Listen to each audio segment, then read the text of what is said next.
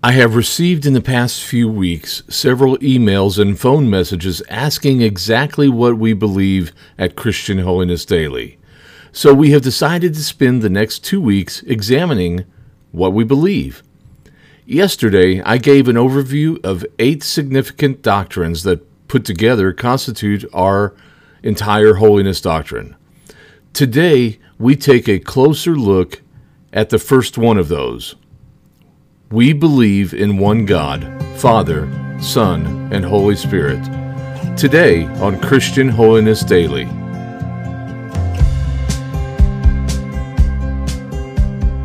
Holiness is perhaps the most misunderstood concept in Christianity. Anyone who has striven to follow the life of Christ will tell you that it is impossible. No one can match His love, no one can match His grace, and no one can match the compassion of Christ, for no one but Jesus is perfect and holy. Once the believer is filled with and empowered by the Holy Spirit, though, he or she is filled to the brim with the love of Christ and desires nothing more than to please God and follow in the footsteps of Jesus. The love of sin is then gone, and in its place is a love and compassion for others. That is Christian holiness, and this is Christian Holiness Daily.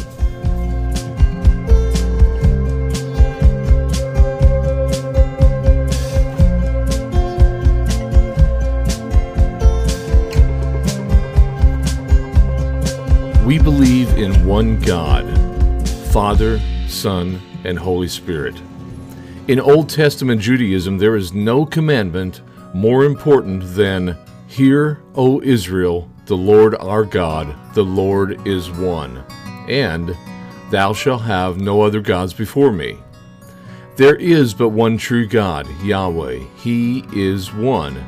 Which begs the question, if He is one, what do Christians mean when they speak of the Trinity, Father, Son, and Holy Spirit? The person of the Holy Spirit in the Old Testament. First, the word Trinity is not found anywhere in the Bible, but the concept of the Trinity is found throughout the entire Bible. In Genesis 1, we see that the Spirit of God moved upon the waters. Later, David pleads with God not to take His Holy Spirit from him. That's found in Psalms 51:11 through 13. Isaiah writes in 63:10 that the nation of Israel grieved the Holy Spirit and made God their enemy. In 48:16, Isaiah announces that he is endowed with the Holy Spirit. The person of Jesus in the Old Testament. We see God appear as a man to Abraham. This, according to many theologians, is a theophany, or the pre-incarnation visit of Jesus upon the earth. Psalms 33:4 through 7 personifies the Word of God. For the word of the Lord is upright, and all His work is done in faithfulness. He loves righteousness and justice. The earth is full of the steadfast love of the Lord. By the word of the Lord the heavens were made, and by the breath of His mouth all their host. He gathers the waters of the sea as a heap. He puts the deeps in storehouses. The Apostle John makes it clear that the word of the Lord, that the word being referred to, is Jesus. And indeed, it was Jesus who appeared to Abraham. In fact, the 3 men who appeared to Abraham is considered by many theologians as a foreshadowing of the entire Trinity.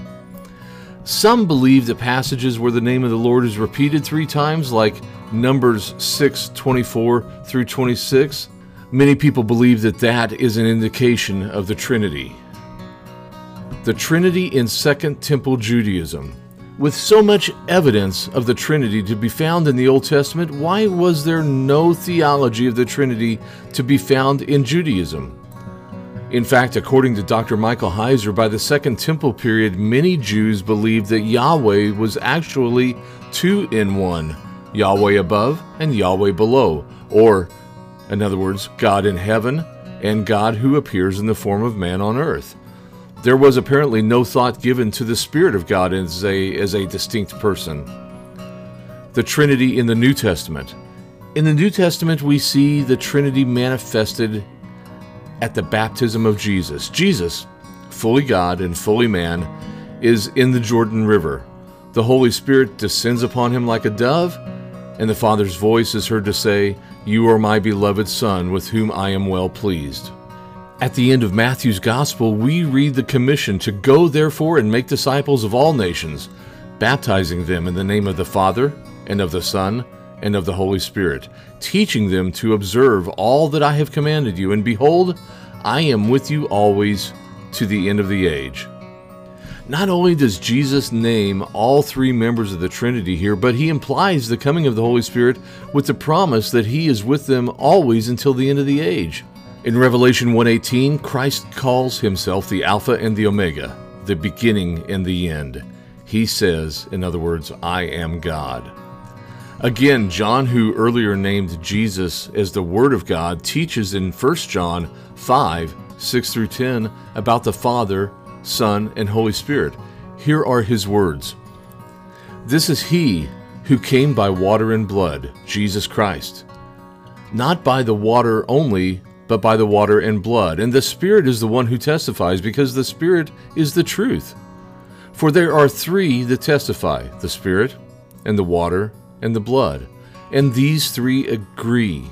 If we receive the testimony of men, the testimony of God is greater. For this is the testimony of God, that he has borne concerning his Son. Whosoever believes in the Son of God has the testimony.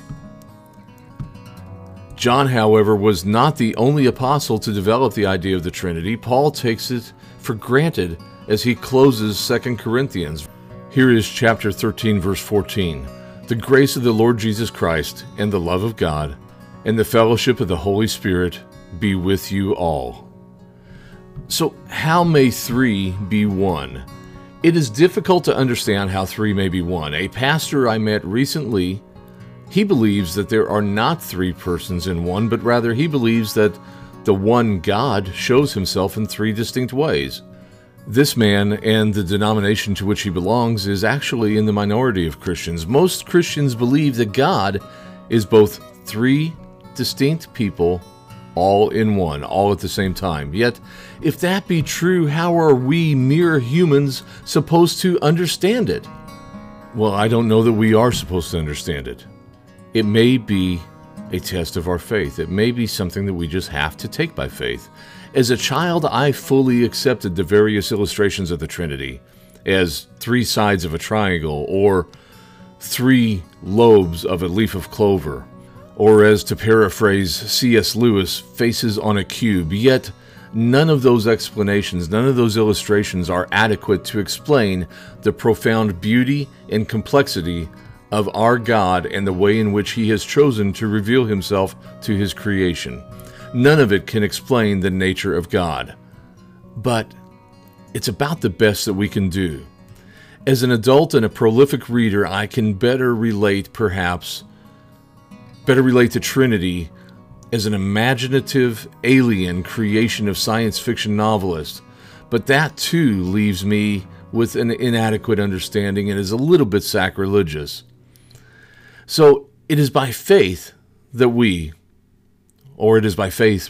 I accept that God is three in one, knowing that it is through faith in Jesus Christ, who proclaimed that he and the Father are one.